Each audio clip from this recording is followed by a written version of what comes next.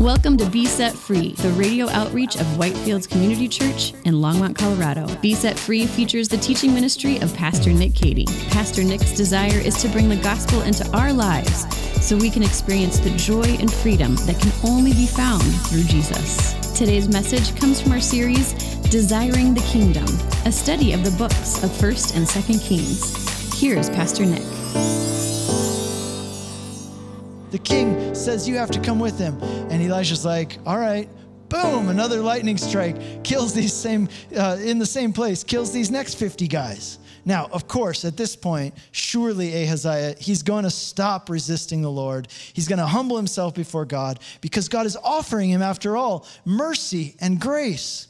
So what do you think Ahaziah did? Well, look at it in verse 13.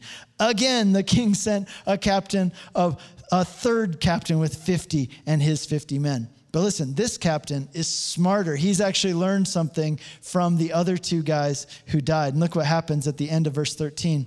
The third captain of 50 went up, came and fell on his knees before Elijah and entreated him, O man of God, please let my life and the life of these 50 servants of yours be precious in your sight. So the third captain humbles himself before Elijah and asks for mercy, and he receives it.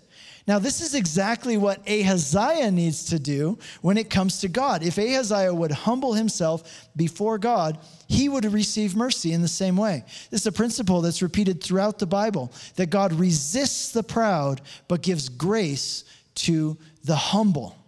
Well, verse 15, look at what happens. Then the angel of the Lord said to Elijah, go down, do not be afraid of him. Go down with him. So he rose and went down with him to the king. So now in verse 16, Elijah meets King Ahaziah and talks to him face to face and speaks with him. And then Ahaziah dies. So listen, we don't know. Did Ahaziah have like a deathbed conversion? It seems to be implied that he did not. And what this brings us to is the second part of our sentence for this week, which is this. The end of your life is inevitable, but the decisions you make today can have an impact for eternity. Ahaziah died. His life here on earth ended. But listen, the end of Ahaziah's life here on earth, that was not the end of Ahaziah. Throughout the Bible, we see God wants us to understand this fact. The end of your life here on earth is not the end of you. At one point, your life here on earth will end, but you, your soul, who you are at your core, in your essence, will go on living. You know, this tent of your body, one day it will be wrapped up, it will be folded, it will be put away, it will cease to exist, but your soul will continue on living. Every one of us is going to spend eternity somewhere. The question is, where? God was so persistent with Ahaziah. Why? Because God cared about his soul.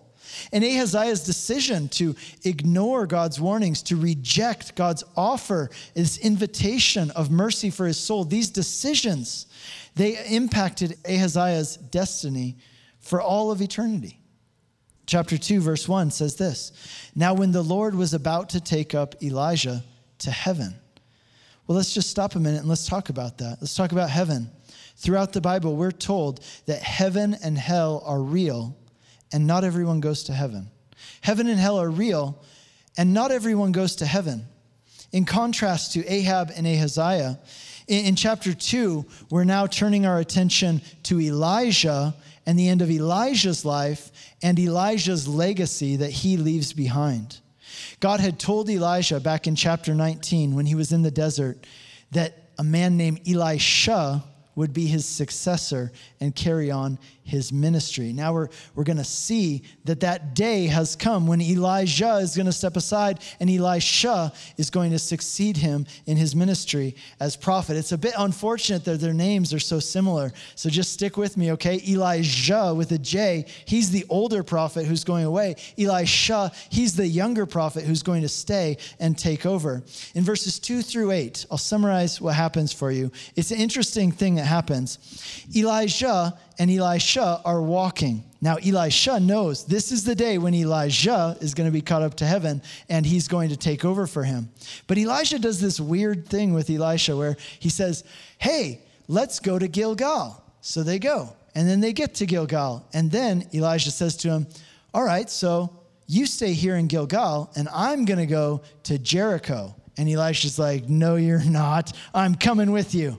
So he follows him to Jericho. Okay, then they get to Jericho, and he's like, Elijah, the older prophet, he's like, okay, now you stay here, and I'm going to go to the river Jordan. And you just hang out here. You don't have to come with me. And Elisha's like, no, I'm coming with you.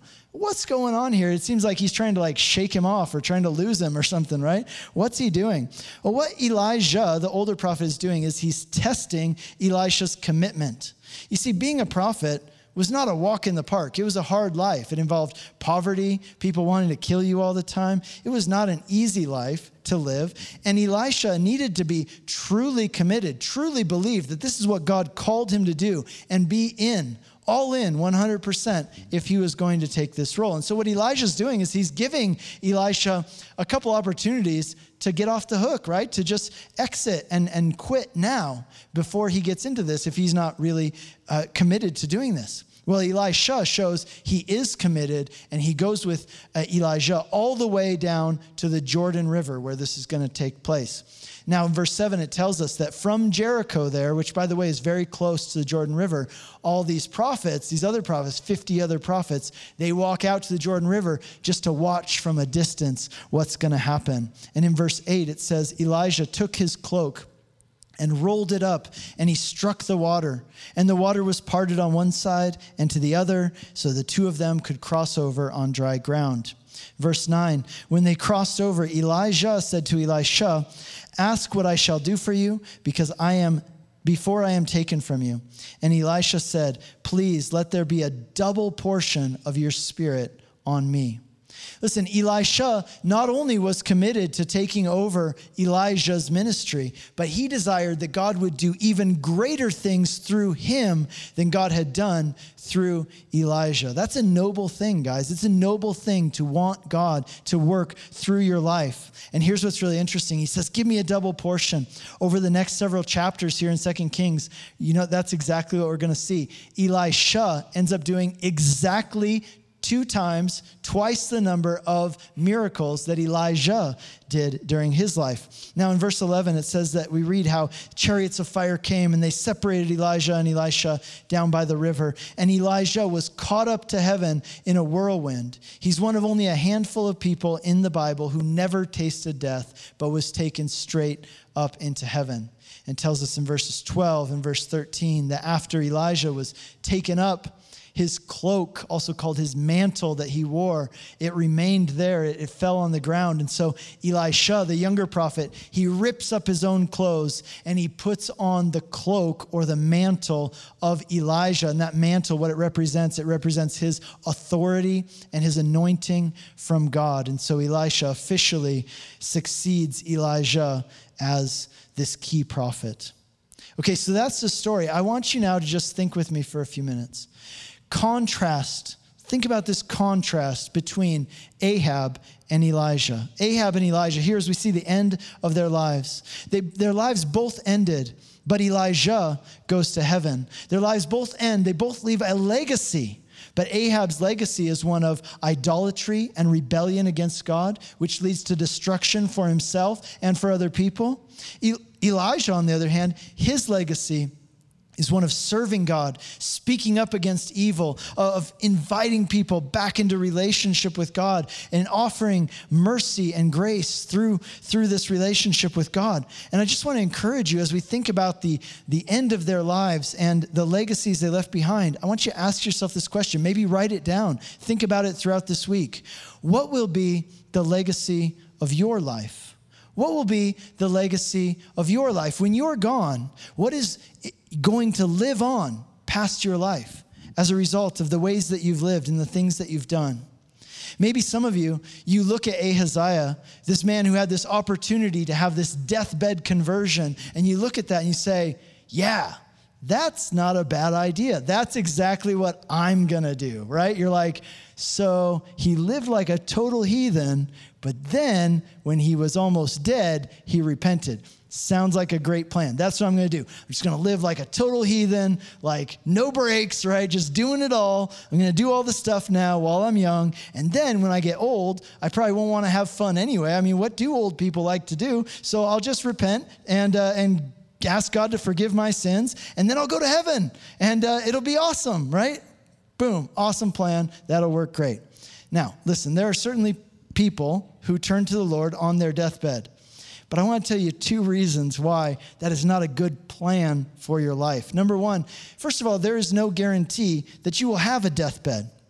The end of your life could happen suddenly and unexpectedly. It happens that way for many people. And you need to be ready, because tomorrow is not guaranteed, not for you and not for me, not for anybody. So you need to be ready today. You need to get right with the Lord today. Receive his mercy and grace by putting your faith in Jesus. The second reason, though, is this. Not only is tomorrow not guaranteed for any of us, but the second reason why that's not a good idea is because it is possible to have a saved soul and a wasted life. Did you know that? You can have a saved soul. You can go to heaven, and yet your life here on earth can be totally wasted. You've been listening to a message by Pastor Nick Cady of Whitefields Community Church in Longmont, Colorado. We'll get back to the remainder of this message in a moment. We are open for in-person worship on Sunday mornings at 8, 9:30, and 11 a.m. We have implemented procedures to ensure your safety as we gather for worship and studying God's Word. Come grow with us on Sunday mornings, online or in person at 8, 9:30, and 11 a.m. Now, back to Pastor Nick with the remainder of today's message. Jesus told a parable about this. It's called the parable of the dishonest steward. It's found in the Gospel of Luke, chapter 16. It's sometimes considered one of Jesus' more confusing parables, but hopefully I can bring some clarity to it for you today.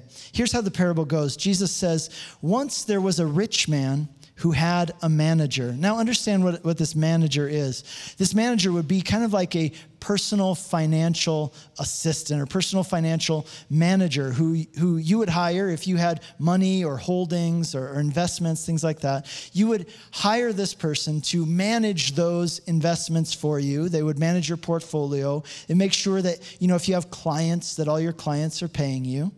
But this man, he was not doing a very good job as a manager. Jesus says that the rich man found out that this guy, his manager, was wasting a lot of money. So he calls up his manager and he says, listen, I heard that you're wasting all my money. You're fired. I want you out of the building by the end of the day.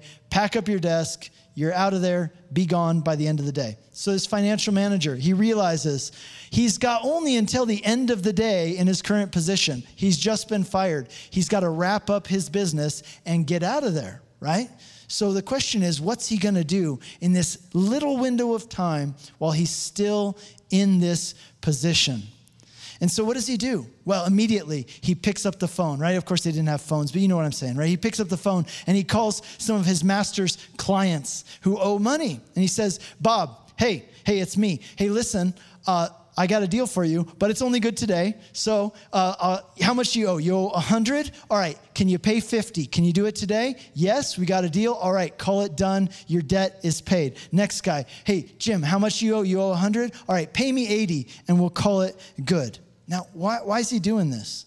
Well, why? Because people love getting big fat discounts. And you know what else people love? They love people who give them big fat discounts, right? And so later on, he's counting that, look, I've only in this job until the sun sets today, and then I'm out. I'm fired. I'm not going to be in this job anymore. So I'm hoping that by giving these people these discounts, in a couple of weeks, when I need a new job, when I need a place to live, I'm going to be able to call up these people and be like, hey, remember how I gave you that discount a few weeks ago? Well, now I need some help and maybe you can help me out, right? So he's trying to prepare for the inevitable future which is facing him by using the things that he has as his resources in this short window of time right here and right now. And Jesus looks at that and he says, that guy was smart. And we can learn a lot from what that guy did on his last day at work when it comes to how we live our lives. Now, what do we learn from this parable? I'll quickly give you 3 things we learn from this parable. First thing we learn is that you are a steward. You are a steward. A steward is someone who has been entrusted with something that is not their own, but it is of great value. And Jesus says that is what you are. You are a steward. That's a picture of your life. Everything you have, it has been given to you by God, has been given to you for a short time, and one day you're going to give account to God of what you did with what he gave you. Now listen, guys, God has given you a lot of things. He's given you time. He's given you certain talents. He's given you abilities. He's given you money, material possessions. He's given you a mind, a body. He's given you a degree of influence in some circle. And you are to think of those things as things that you steward. You are a steward of those things. You have been entrusted by God with those things for a short time and for a purpose. Okay, so that's the first thing. You're a steward. The next thing is think about your next station. Think about your next station. Jesus is essentially saying, you know what your life is like? You're like a guy who just got fired from his job, and this is your last day at work. And when the sun goes down, you're no longer going to be employed there. So the question is, what are you going to do with the short window of time that you've got left? In this parable, Jesus is saying, let me tell you a story about a guy who understood that he didn't have much time left in his current position, and how that understanding changed the way that he lived and acted in that short time that he had left. So think about your next station. That's what this guy did. And what's your next station? Guys, it's eternity. We're racing towards it. Be prepared. Think about your next station. Are you ready today to meet your maker? Have you put down your yes? Have you received by faith the grace and the mercy of God that's been provided for you by Jesus Christ on the cross? The guy in this story, Jesus is saying, he is a picture of you. And he was smart because he used the time he had left in his current position to prepare for his next station. And that brings us to the third thing, which is, therefore, invest accordingly. How do you prepare for your next station? Well, not only by making sure that you're right with God, by embracing the gospel by faith and what Jesus did for you, but it means using your present resources for eternal good, using your present resources for eternal good. Now, think about this. How many of you guys, if 1 year ago, like in 2019, if you would have known that in 2020, we were going to go through all this stuff with the virus and everything that's been going on, how many of you would have made some different business decisions based on that, right? Like if it was me, I would have taken a loan for as much as I could possibly get, and I would have invested it all in a toilet paper and mask company. Like I would have invested in bleach, right? Like all my money, and my stock market broker, he'd be like, I'm not sure if it's a good idea to put all your money on toilet paper and bleach. And you're like, no, trust me on this one. This is going to be great. Well, you would be rich. If you knew then what you know now, you would act different. You would have acted differently, and it would have paid off. And what that means is this. Look, when it comes to your life, you do know what is coming. So invest accordingly. 1 Timothy chapter 6, verse 7 says this, you brought nothing into this world, and you can take nothing out of it. So what should you do? Well, here's what Jesus said. Therefore, do not lay up for yourself treasures on earth where moth and rust destroy and where thieves break in and steal, but lay up for yourselves treasures in heaven where neither moth nor rust destroys and where thieves do not break in and steal. Listen, since you can't take anything with you, then send it ahead. Invest it now in ways that will pay dividends for all of eternity. In Luke 16, verse 9, at the end of that parable of the dishonest steward, Jesus concludes it by saying this, I tell you, make friends for yourselves by means of unrighteous wealth, so that when it fails, they may receive you into eternal dwellings. Jesus says, look, all the things of this world, money, health, relationships, whatever it is here in this world, they are all going to eventually end. They will eventually fail. But you can use those things. You can take those things, you can use them right now in such a way as to make an impact for all of eternity. So that when you die, not only will you go to heaven, but when you get to heaven, there will be people there who are going to come up to you and they're going to shake your hand. They're going to hug you and they're going to say, you've never met me, but you know that mission trip that you helped support back in the day? Well, that's part of the reason I'm here. They're going to say, hey, you know that radio ministry that you contributed to, that you helped fund, that preached the gospel? That's part of the reason I'm here. You remember that conversation we had about Jesus in the break room at work, and you thought that none of it was getting through? Well, understand, God actually used that in a powerful way in my life that you never realized, and it's part of the reason I'm here today. Remember that children's ministry class that you taught, and you told me when I was little that Jesus loved me and what he did for me so I could be saved? That's part of the reason I'm here. Understand, friends, the decisions you make today can make an impact for eternity. And Jesus is calling us to love people and to use things, the things he's given us here on earth with the short time that you have left, to create a legacy for your life and to make an impact for all of eternity. Listen, as we look at the lives of Ahab and Elijah, we see two very different legacies. One is a legacy of leading people away from God and to destruction. The other is a legacy of leading people to God where they can receive mercy and grace. And it forces us to ask this question: what will the legacy of your life be? What will the legacy of your life be? The end of your life is inevitable. But the decisions you make today can make an impact for all of eternity. So begin with your destination in mind. Begin with your destination in mind. The ultimate example of this is found in Jesus. Jesus came to us in order to do for us what we could not do for ourselves.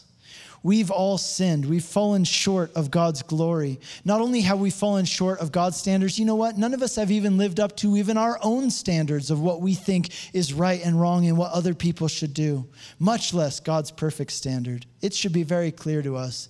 We have fallen short in so many ways. But the good news of the gospel is that Jesus came. The Almighty God, he left his heavenly throne. He gave up a crown of glory and traded it for a crown of thorns. Why? He came and he walked among us. He became one of us. And he lived that perfect life that we should have lived but could not live. He lived it for us on our behalf. He died a sacrificial death in your place, on your behalf, to take the penalty for your sins so that you could be forgiven, so that you could be made right before God. And he defeated death so that when your earthly life is over, you could have life for eternity. And the question for you and me is this: in light of what Jesus has done, how should we respond? How should we respond? There are many right answers to that, guys. We should respond with joy. We should respond in hope. We should respond, as we're about to, by worshiping him. As you go through this week, you respond by trusting in him and looking to him. But listen, this hope that we have in Jesus, it sets us free. It sets us free to invest our earthly lives and resources in a way that makes an impact for all of eternity. Jesus did that for us, and we get to respond by doing that on a smaller level for the lives of other people. Lord, we thank you for your goodness and grace. Lord, thank you that you gave your life for us. Lord, you did for us what we could not do, both in your life, in your death, Lord, in your resurrection. And Lord, thank you for the hope that we have in you, Jesus. Lord, we think about Ahaziah, and we see this man, and he just keeps hardening his heart against you, Lord. I pray for anyone in here today who's struggling in that way. Perhaps they're struggling with just the sense of not wanting to surrender their life to you. Lord, as we look at Ahaziah and we think, wow, why is he doing that? It doesn't make any sense. Lord, I pray that by your Spirit, you would do that work of removing hard hearts and, Lord, replacing them with hearts of flesh. Lord, do that work of regeneration in people's hearts and lives who need it right now, we ask. And Lord, as we think about what you did for us, Jesus, how you lived your life in a way that changed our eternal destiny, Lord, may we respond in that same way. May we leave a legacy of following you and leading other people to you. Lord, by your Spirit, enable us to do that, we ask. You've been listening to Be Set Free, the radio outreach of Whitefields Community Church in Longmont, Colorado. We have 3 in-person services on Sunday mornings at 8, 9:30, and 11 a.m. And our 9:30 and 11 services are live streamed on our website for those who would like to worship with us online. We are located just east of County Line Road and Highway 119 at 2950 Colorful Avenue in Longmont. For more information or to hear other messages from Pastor Nick, visit us online at whitefieldschurch.com. Be Set Free is a listener-supported program. If you have been blessed by this message and would like to support this ministry, you can send a donation via check to 2950 Colorful Avenue, Longmont, Colorado, 80504, or donate online at besetfreeradio.com.